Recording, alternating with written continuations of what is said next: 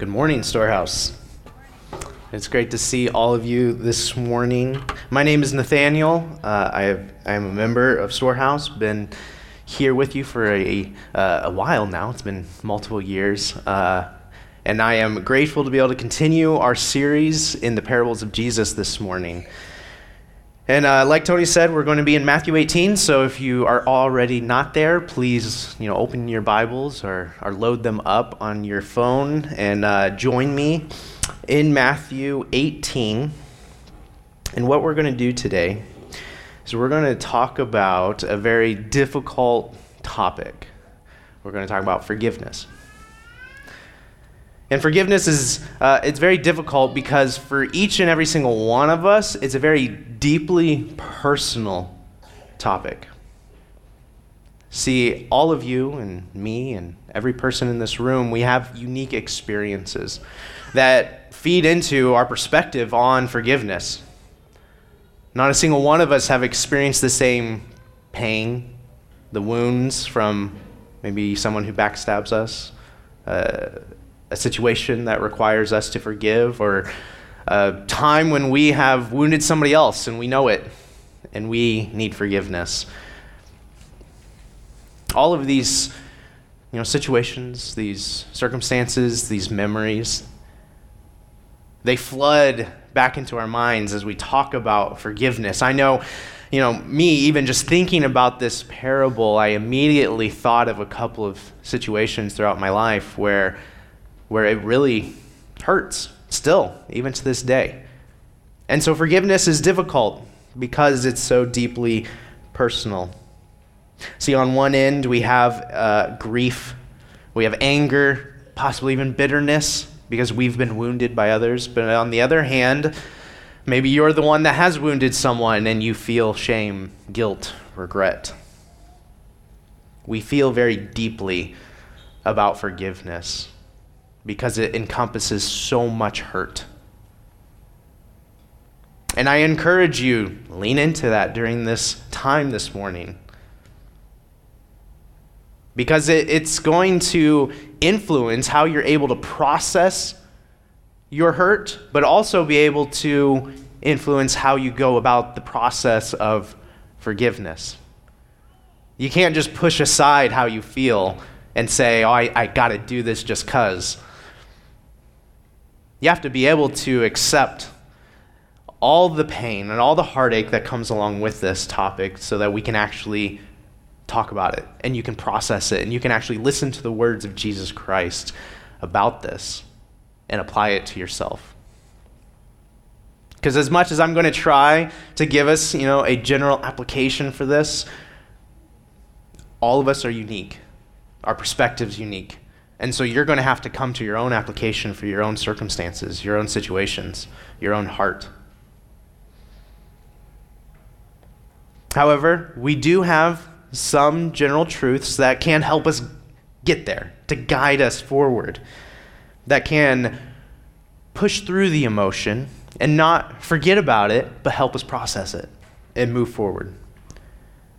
And the truth that we're going to focus on this morning, and this is the main idea, this is the thing I want you to take away from today, is that a forgiving heart reflects God's heart. A forgiving heart reflects God's heart. God reveals this truth to us so that we can have solid ground underneath us, a foundation to walk through the pain of forgiveness. And we know that forgiveness is the right thing to do. I mean, we're entering into this conversation already kind of knowing that. Forgiveness is a good thing.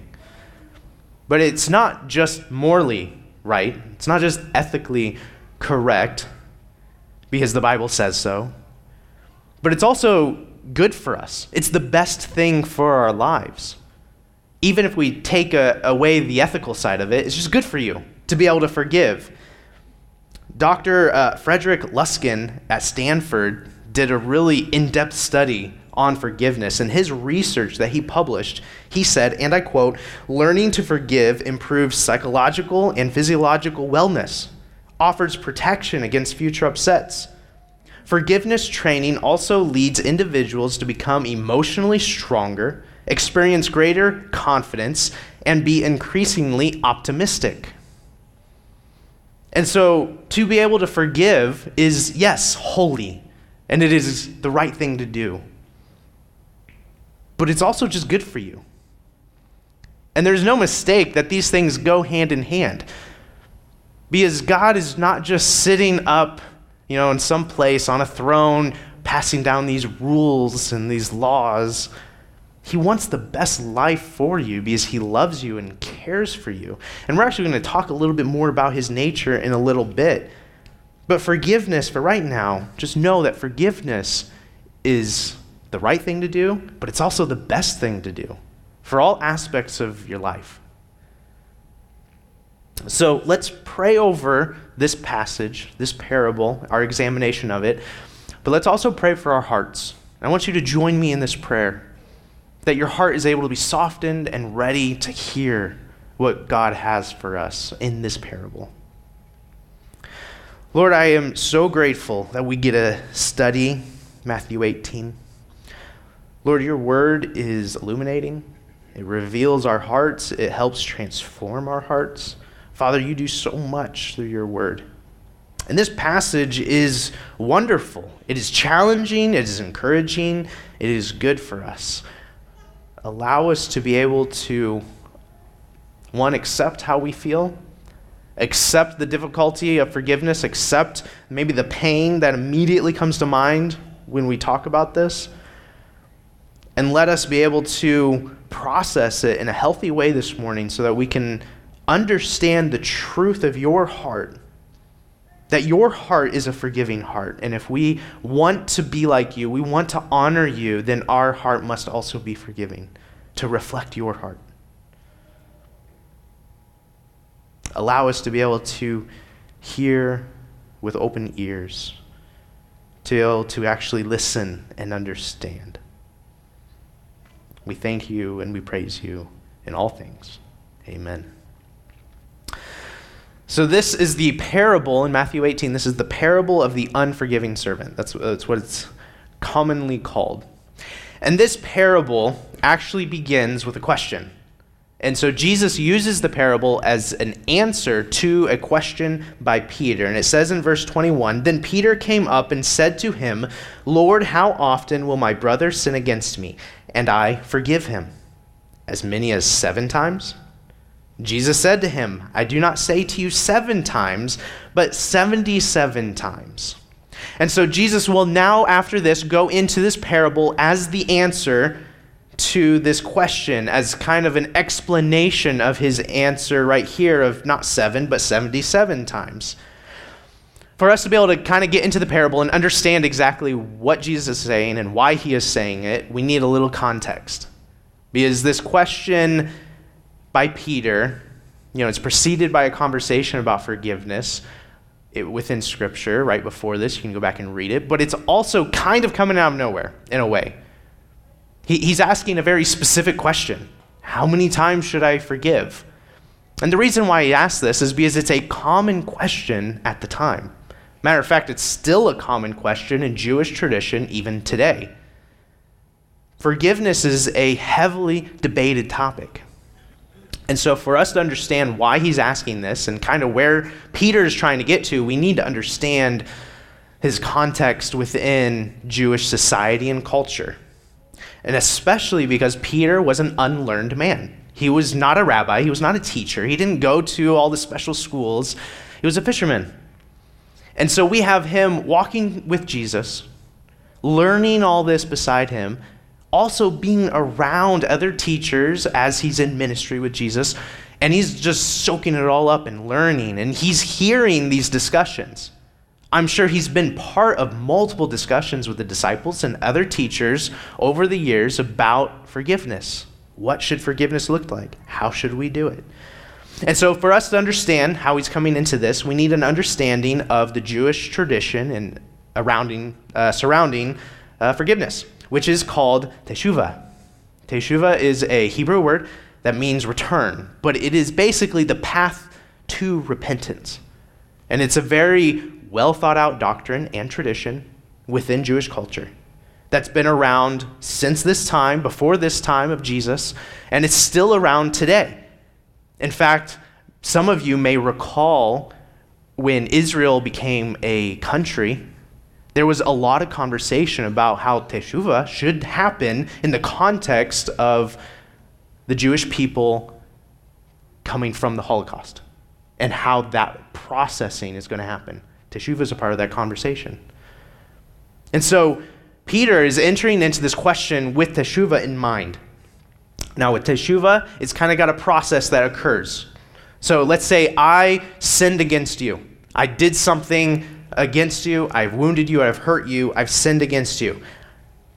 Teshuvah is the process that I take to regret my sin against you, to stop doing it, to confess it verbally, and make restitution, meaning that I pay back money or do something to make restitution for the sin. And then I commit to never do it again. Those are kind of the 4 steps that must be taken by me because I sinned against you. That's teshuvah. Now, in Jewish tradition, you can tell that the onus is on the offending party. I did something wrong. I have sinned against you, and so I must do these things to make it right, to find redemption, to seek forgiveness. In fact, if I don't do these things, if I don't do this process, you're actually not allowed to forgive me because I have to do these things. It's completely on the offending party. Okay? Forgiveness can't be done without me doing these things. But even then, let's say I do these things, I make restitution, I am able to do teshuvah, and we get to a point where you forgive me. Awesome. Let's say 6 months later, I do the exact same thing again. I go through the process again, and you forgive me. Awesome. I go through it again because I just do it all over again. And you forgive me. Awesome. But in Jewish tradition, they wanted to know, how many times do we do this?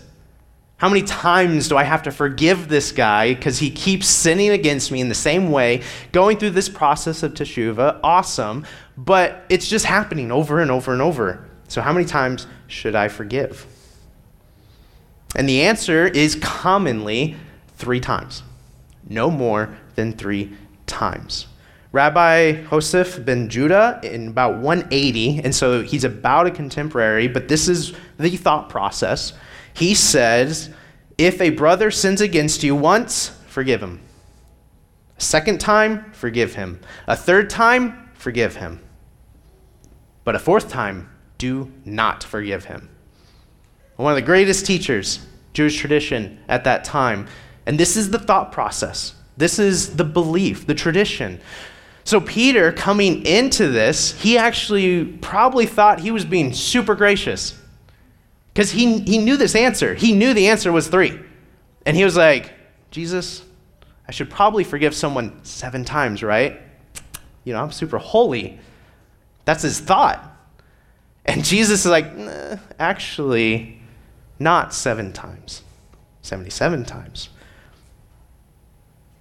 I mean, Peter, let's give him props. He actually was being very radical for his time, being very radical for what he was coming out of. But it still wasn't enough because Jesus, even in his answer, though he gives a number, the point is that it's not actually 77 times. He's saying rather, you need to forgive freely and always. Jesus turns the whole question on its head. It is completely astonishing that he would give this response. And like I said, it's not just then either. This is a completely astonishing response for today, even in the Jewish tradition. And we could think about even our cultural traditions. In American culture, how many times do you forgive someone for the same thing over and over and over? The answer is not 77 times. It's not freely and always. It may not be as specific as 3, but We have a cutoff. We do. It's just not as explicitly spoken. This is radical. That forgiveness is to be given always, even in the absence of teshuvah. Even if the other party, the offending party, does not repent or make restitution, we are to still forgive, which he expands upon in this parable. See, what Jesus does in this parable, the reason why he's giving it is because this is radical. It's crazy. And so he's trying to make it more understanding for them, to be able to give a crazy circumstance within the parable that we'll talk about, but to make it so that they can wrap their heads around it. And we still need that, to be able to understand what forgiveness actually is, because the forgiveness that he teaches is very radical to us as well. So Jesus, what he's doing is he's making a connection between God's forgiveness of us and our sins and our forgiveness of others. That's the connection that he's making. Now, this parable is not an entire explanation of forgiveness. It is not an entire theology or doctrine upon it. It's not going to go into justification, reconciliation. It's not going to go into redemption. It's not going to go into all these other areas, because that's not the point. This parable is not meant to go that deep. And so we're not going to go that deep this morning, okay? There's going to be situations I'm not going to address. There may be situations in your life that you're going through right now, and I may not give a clear answer for you. It would be impossible for me to cover everything that we go through. But that's not the purpose of this parable. It's not to answer every question we have about forgiveness. So it's not our purpose this morning. The parable, its purpose is to grab our attention. It's to make a connection between God's heart, our heart, and forgiveness. And to see that there is a link there. It is to emphasize how God's forgiving nature should transform our unforgiving nature. It's to get your attention. And hopefully then set you on a path that leads you to asking deeper questions and seeking more answers within Scripture. So you can think of this kind of as a Forgiveness 101 introductory course to get us started upon it and to understand how important it really is. And so let's jump into this parable, and what we're going to do is we're just going to go through it a few lines at a time and kind of talk about the situation that the parable finds itself in, and then how that applies to us, just as Jesus intends and what he does with Peter. So in verse 23, it says, "Therefore the kingdom of heaven may be compared to a king who wished to settle accounts with his servants. When he began to settle, one was brought to him who owed him 10,000 talents. And since he could not pay, his master ordered him to be sold with his wife and children and all that he had, and payment to be made." So in the parable, servant is brought before the king, and he owes him 10,000 talents.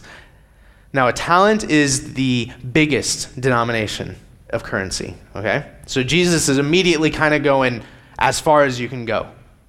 And he says 10,000. This is a ridiculous amount of money.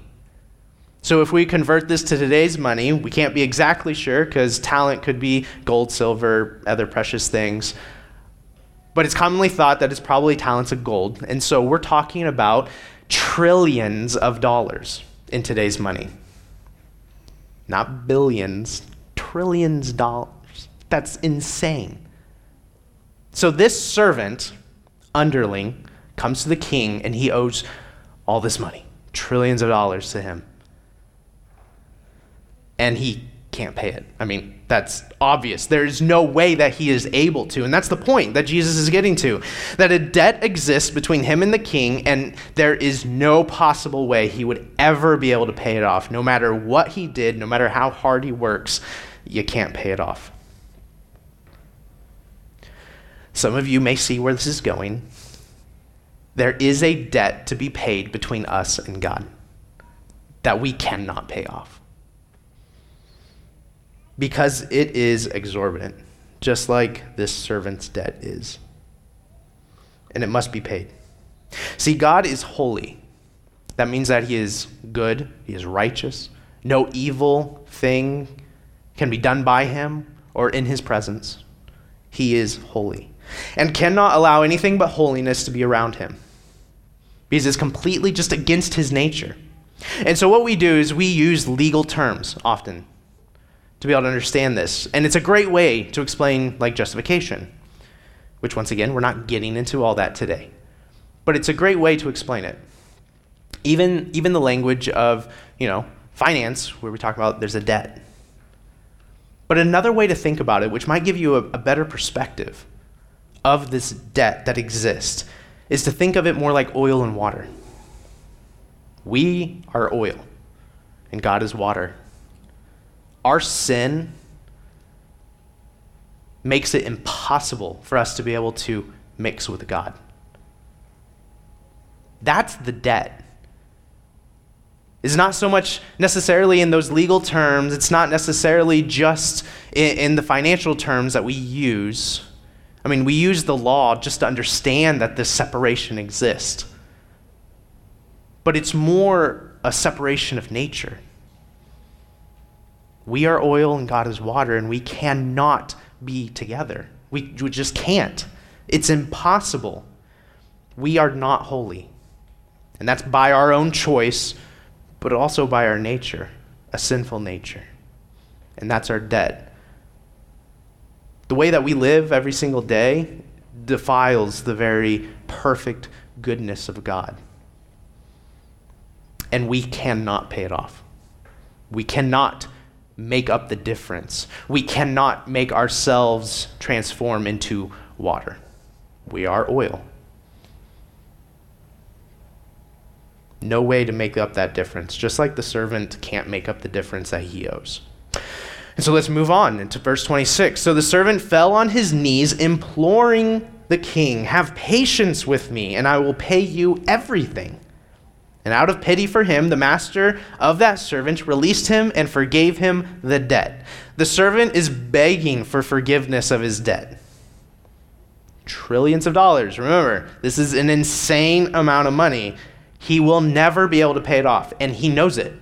I mean, he begs and says, "Just give me a chance, give me more time, and I will pay it off," knowing full well that he can't. And the king knows that he can't. There's no way that he can, but yet he still forgives the debt, knows the servant's helplessness, and forgives anyway. All of it. Every single talent, every single piece of it.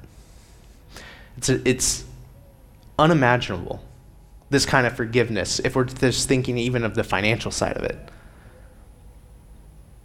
I mean, I don't know how well I would do if I was in that circumstance, to be able to forgive somebody's debt like that. I mean, that's life-changing money. But he forgives it. I mean, today we have a heavy conversation about, the student debt issue within our country and whether that should be forgiven or whether it should not be forgiven. We're not going to talk about that. But the reason why it's such a heavy conversation is because it's life-changing money. Debt changes everything. If you've been in debt, you just know how much of a burden it is, let alone something like this where it's trillions of dollars, where you will never be free of it, and it will always be hanging over you. This is an insane moment of forgiveness for anybody. Our debt is completely unpayable, and nothing we do will make it go away. Our oil can never be water. And yet, God forgives us. Like I said, there's a difference of nature going on. So it's not just that we break a rule or we do, some minor thing. It's literally that we are rebelling against his very nature. We are defiling God's will by acting in a way of opposition toward him. It is much more deeply personal than just the language of a debt can make us understand. Because every single time we sin, every single time that we do something against God's ways, we break his heart. Because he loves each and every single one of us. We are his creation, made in his image. Whether you're a Christian or not, he loves you deeply. But because of our sin, we're oil and he's water. And we just can't mix unless something happens. And what happens is that God forgives us of our rebellion, forgives us of breaking his heart again and again and again. And he forgives. And he redeems us. But he doesn't stop there. He doesn't just want to forgive us. His forgiveness is so overwhelming. It is encompassing every aspect of our debt that he actually transforms us from oil to water. So that we can mix with God, that we can be in relationship with him in his presence. It's miraculous. It's just not God being a good person by being able to forgive when he's been wronged. It's a miraculous forgiveness. He changes our oil into water. And so at this point in the parable, things are going to start to transition. We now follow the servant out of the king's presence. And he has a newfound freedom. No debt at all. He must be feeling really good at this point. Must be overjoyed. Because not only was he going to be thrown into debtor's prison, but his whole family were going to be sold alongside him. They were going to be sold into slavery to help pay this off. So, this is a big deal for him and everyone he loves and cares about. He must be overjoyed. But we see in verse 28 that his response is a little questionable. But when that same servant went out, he found one of his fellow servants who owed him 100 denarii. And seizing him, he began to choke him, saying, "Pay what you owe." So his fellow servant fell down and pleaded with him, "Have patience with me, and I will pay you." He refused and went and put him in prison until he should pay the debt. We can automatically see that this is probably not the best response he should have had. And it's so obvious, and that's kind of the point. And it's even more obvious because the debt itself is 100 denarii. Now remember, this dude just got about, multiple $1 trillion forgiven from his debt. And he goes out for 100 denarii. Talent is the biggest denomination. Denarii is the smallest denomination at the time. So 100 denarii is about 3-4 months' wage. So it's not tiny. It's not, like $10, but this is a few $1,000s. But it is nowhere near the trillions that he had just had forgiven. So Jesus is making a very clear point. These situations are not even the same. They are so radically different between his debt and this other dude's debt that he's now trying to collect. And the servant just came from getting his freedom. And he immediately goes out to collect his debt from another. And this is also pretty in the face because this is a king and servant on this side, but this side they're the same. It's a servant and a servant. They're equals, they're peers in every way. And so this guy goes to his peer, someone he has no power, control over. This other dude has no obligation to him other than the debt. And he immediately lashes out in anger. He rages out at the guy completely. He's furious. He chokes him. He assaults this man to pay back his debt. And it's interesting how Jesus kind of words it too, because he does this before he even asks for the money. He comes in furious. So he leaves the king's presence, must be overjoyed. His debt is now gone, and somehow from walking out of that room to walking to where that other guy is, he gets himself so worked up in a frenzy that he assaults the man without even telling him why, and then says, "You better pay me back what you owe me." The servant's heart is so radically different from the king's heart. And it is very obvious in the way that Jesus talks about this. And then after this, the man even pleads with him, almost verbatim what he said to the king, almost exactly the same thing, begs him to give him more time so that he can pay him back. And in this case, he actually might have been able to. It wasn't trillions of dollars. He might have been able to pay him back. And he just refused, flat out, refuses, demands payment, throws him in debtor's prison. He had multiple chances to take a moment and just think, should I be doing this? Should I be responding this way? There's absolutely no mercy or grace in his heart.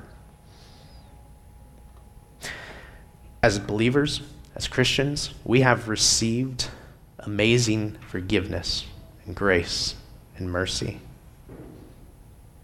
An unpayable debt has been paid. But do we hold people to an unfair account? Do we have anger over little slights, little things? Do we hold on to stuff that really is kind of silly? Do we withhold mercy? Do we withhold grace? And it may seem kind of silly to you. I mean, this situation that the parable talks about is exaggerated. I mean, that's the point of it. It's a parable. And it's dealing with finances, which is a big deal. I get that. But the point of the parable is to get our attention. So let's apply it, same type of situation, to some things within our own lives that aren't as exaggerated.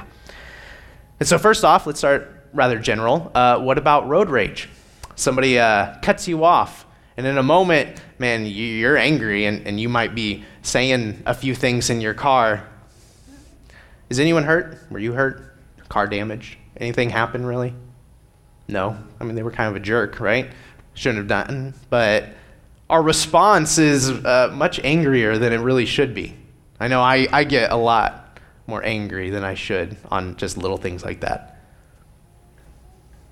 But there's no grace in that instance. What about differences in opinion? Now, this is an area where our culture has failed tremendously. It's being able to love one another even if we disagree. And so I was going to go one way, but something happened over the weekend. Roe versus Wade was overturned. Now, I can actually guarantee that there are individuals in this place right now, in this church, who are on both sides of this. Some think that it should have happened, and some think it shouldn't have happened.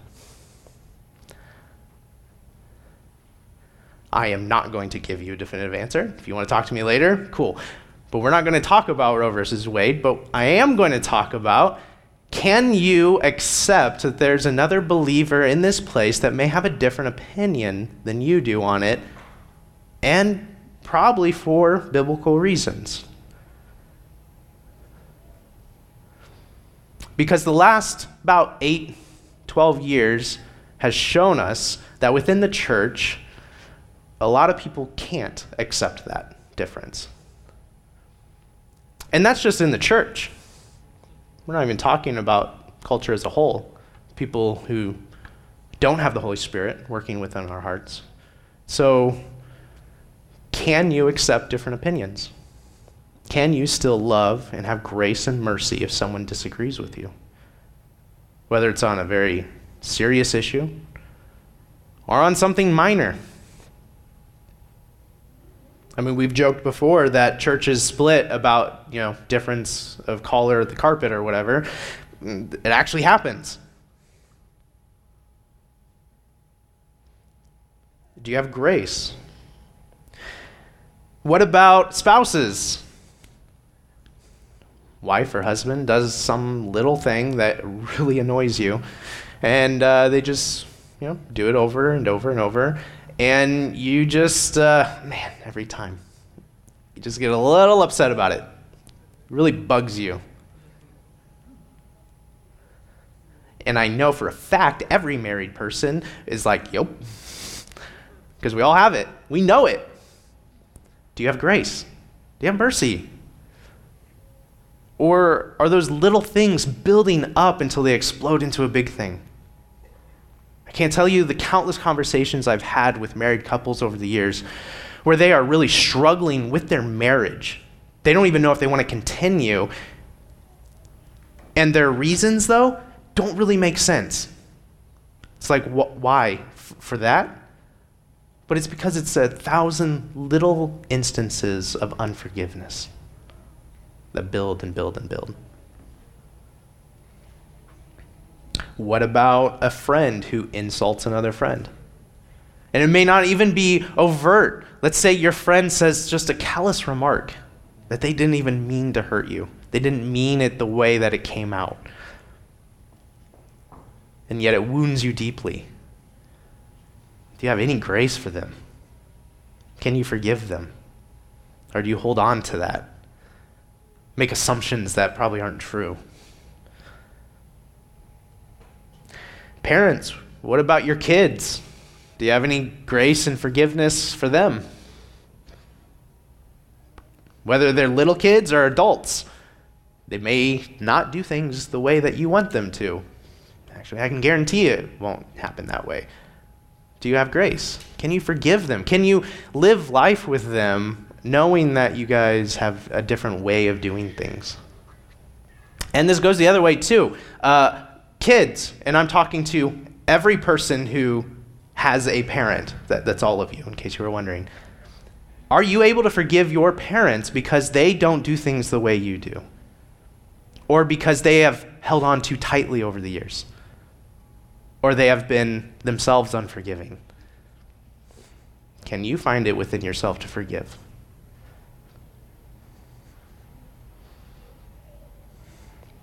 Conflict happens all the time, all throughout our life. We rack up little debts against us, and we bear debts against others.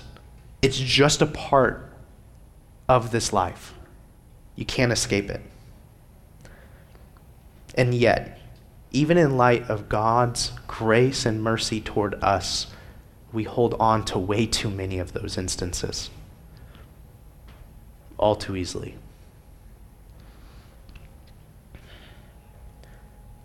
Let's move forward. In verse 31, it says, "When his fellow servants saw what had taken place, they were greatly distressed." So they saw this interaction, other servants saw this interaction between these two, and they went and reported to their master all that had taken place. Remember, these two were equals. They were on the same level, and the other servants, the other equals, the other peers, saw this behavior and was shocked because it was just terrible. It shouldn't happen like this. They knew it was wrong, so they went to their master to make it right. The short piece that I have on this is that we are not alone as Christians. When we walk through forgiveness, when we walk through the heartache that comes with these debts that we bear toward one another, we are not alone. We live in a community of faith. The church. The big church and our church, Storehouse. We have brothers and sisters that we can walk with, cry with, grieve with, ask the hard questions with, and rebuke us sometimes when it's necessary and say, "You have not been forgiving." We need this. We cannot do it alone. And so this is just a real quick plug for our community groups and our discipleship groups. It's not just some program thing that we put out there. This is life-changing.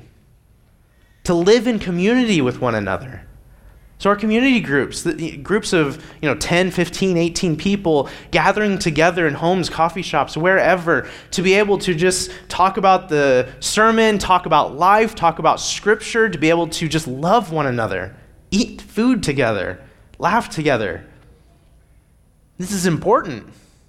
It's these relationships that we form that allow us to be able to walk through the tough times like forgiveness. And then discipleship groups. Discipleship groups are 2, 3, 4 people who gather together regularly to be able to confess sin, repent, pray with one another, challenge one another. Community groups are going to form those relationships, but it's these discipleship groups that are going to form you and mature you in a way that is radical. I can testify my own discipleship group has been one of the greatest instances of formation in my life over the past several months. The 2 men that I meet with, they challenge me. They rebuke me. They also encourage me. And when I do something good, they say, "Good job." But if I'm not exercising grace in my life, they're the first ones that are saying, "You're messing this up. We need to dig into this." If you don't have that in your life, you are missing out. And not only are you missing out on an opportunity to be able to grow and to mature, but you're damaging yourself and your relationship with others. These relationships are important. God gives us our community for a reason. Take advantage of it. Find someone to meet with. Seek each other out and form these deeper relationships. Your life will never be the same. I can promise you that. So let's move forward in verse 32. Then his master summoned him. So the king summons back the first servant. Summoned him and said to him, "You wicked servant, I forgave you all that debt because you pleaded with me. And should not you have had mercy on your fellow servant as I had mercy on you?" And in anger, his master delivered him to the jailers until he should pay all his debt. The servant's called back and he is rebuked harshly, called wicked, immediately points out his lack of mercy, even though he knew what mercy looked like because he just experienced it. And so he makes him pay back the 10,000 talents, which once again, impossible. He can't. And he is thrown into debtor's prison forever. And not only that, as we saw at the very beginning, his entire family suffers because of it. So here's our application. And Jesus speaks very plainly about it in verse 35. So also my heavenly Father will do to every one of you if you do not forgive your brother from your heart. Now this is a very heavy and serious statement. It has also been taught incorrectly in many circles. And so we are going to very clearly state what this is saying and what it is not saying. What this is not saying is that our salvation will be withdrawn if we do not forgive somebody. You are not going to lose your salvation if you find it difficult to forgive someone. Our salvation is assured. No one, not even you, can pluck yourself from the Father's hand. He loves you, he cares for you deeply, and you are his. That's not going to change. So that's not what Jesus is saying with this statement, even though it can sound like that if taken incorrectly. So that's not what we're saying. What this statement is saying is that we may not have salvation at all if you have an unforgiving heart. It's not any less heavy or less serious. And it's very blunt in a way that Jesus is not always as blunt as this. See, it's not just forgiveness itself that Jesus is pointing us toward. Peter had teshuvah in mind when he was asking this question. And Jesus is saying it's not about that. It's not about the action of forgiveness or what that may entail or how often it may happen. It's about the heart behind it. Do you have a heart of forgiveness? The king speaks of mercy. How can you not show mercy when I show mercy? That's what he asked him. How can you not show mercy? I showed you so much. And he comments on the hardness and self-centeredness of the heart of the servant, especially when he had just seen what true mercy looks like. We have renewed hearts, Christians. We have hearts that have been softened, made new, redeemed, where once we could never forgive the way God forgives, now we can. We know what mercy looks like. We know how great it is. We should never withhold it from another.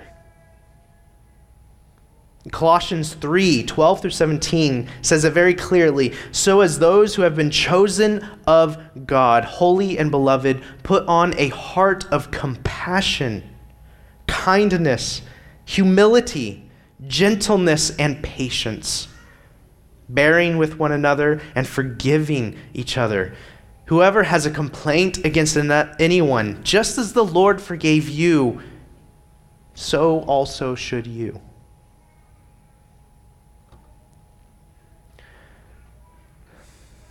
Forgiveness is difficult, and I get that. And I've not covered every situation, and you may be thinking of something where you're asking yourself, how could I forgive? Forgiveness is a long process, and that's just a simple fact.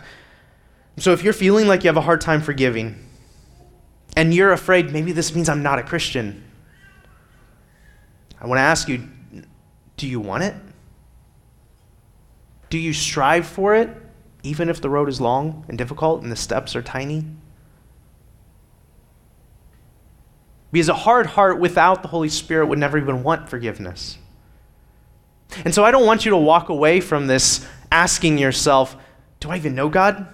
Because I know I have not forgiven somebody, and I'm still wrestling with it. Don't fear for your salvation in that instance. I say be encouraged because you're fighting for something that's holy, especially when you don't feel it and you don't know the path forward. But a forgiving heart reflects God's heart. And even as we pursue forgiveness and we walk that long path forward, that means our heart, even though we may not be there yet, is a forgiving heart. One that desires it and moves forward with it. So continue to fight for mercy in your life. Continue to fight to be gracious. You have been shown so much by God. You have been forgiven so much. Don't forget that. And so go to that individual that you have sinned against and ask for forgiveness. Go to that individual that sinned against you and forgive them. Now, I'm not saying that consequences don't exist, because they do. Somebody may have sinned against you so harshly, so badly, and in such a destructive way that you have no obligation to ever have contact with them again.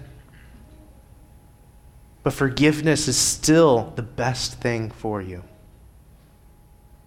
because it is a reflection of God's heart, and God wants the best thing for you. Healing cannot happen if you cannot forgive. Consequences still exist, but forgiveness, it needs to happen anyway. Because forgiveness saves us. Without God's forgiveness, we have no eternal life. We have no salvation. Forgiveness is vital, and it saves us. Forgiveness transforms us God's grace transforms and renews our hearts and our minds and allows us to extend like-minded grace toward others within our lives. And forgiveness assures us. Jesus warns that an unforgiving heart is one without God. So I say to you, Christian, 1, be warned, but then 2, be encouraged that you do have a forgiving heart. Be encouraged that you do forgive and that you seek out redemption and reconciliation in relationships. And if you find yourself in a situation where you recognize, man, I haven't done that. I haven't forgiven. I just pushed it aside. Then chase after it. That's the Holy Spirit prompting you from within because he says your heart is new. It is changed. Chase after grace. Have mercy on others. Amen. Have mercy on yourself. Pursue forgiveness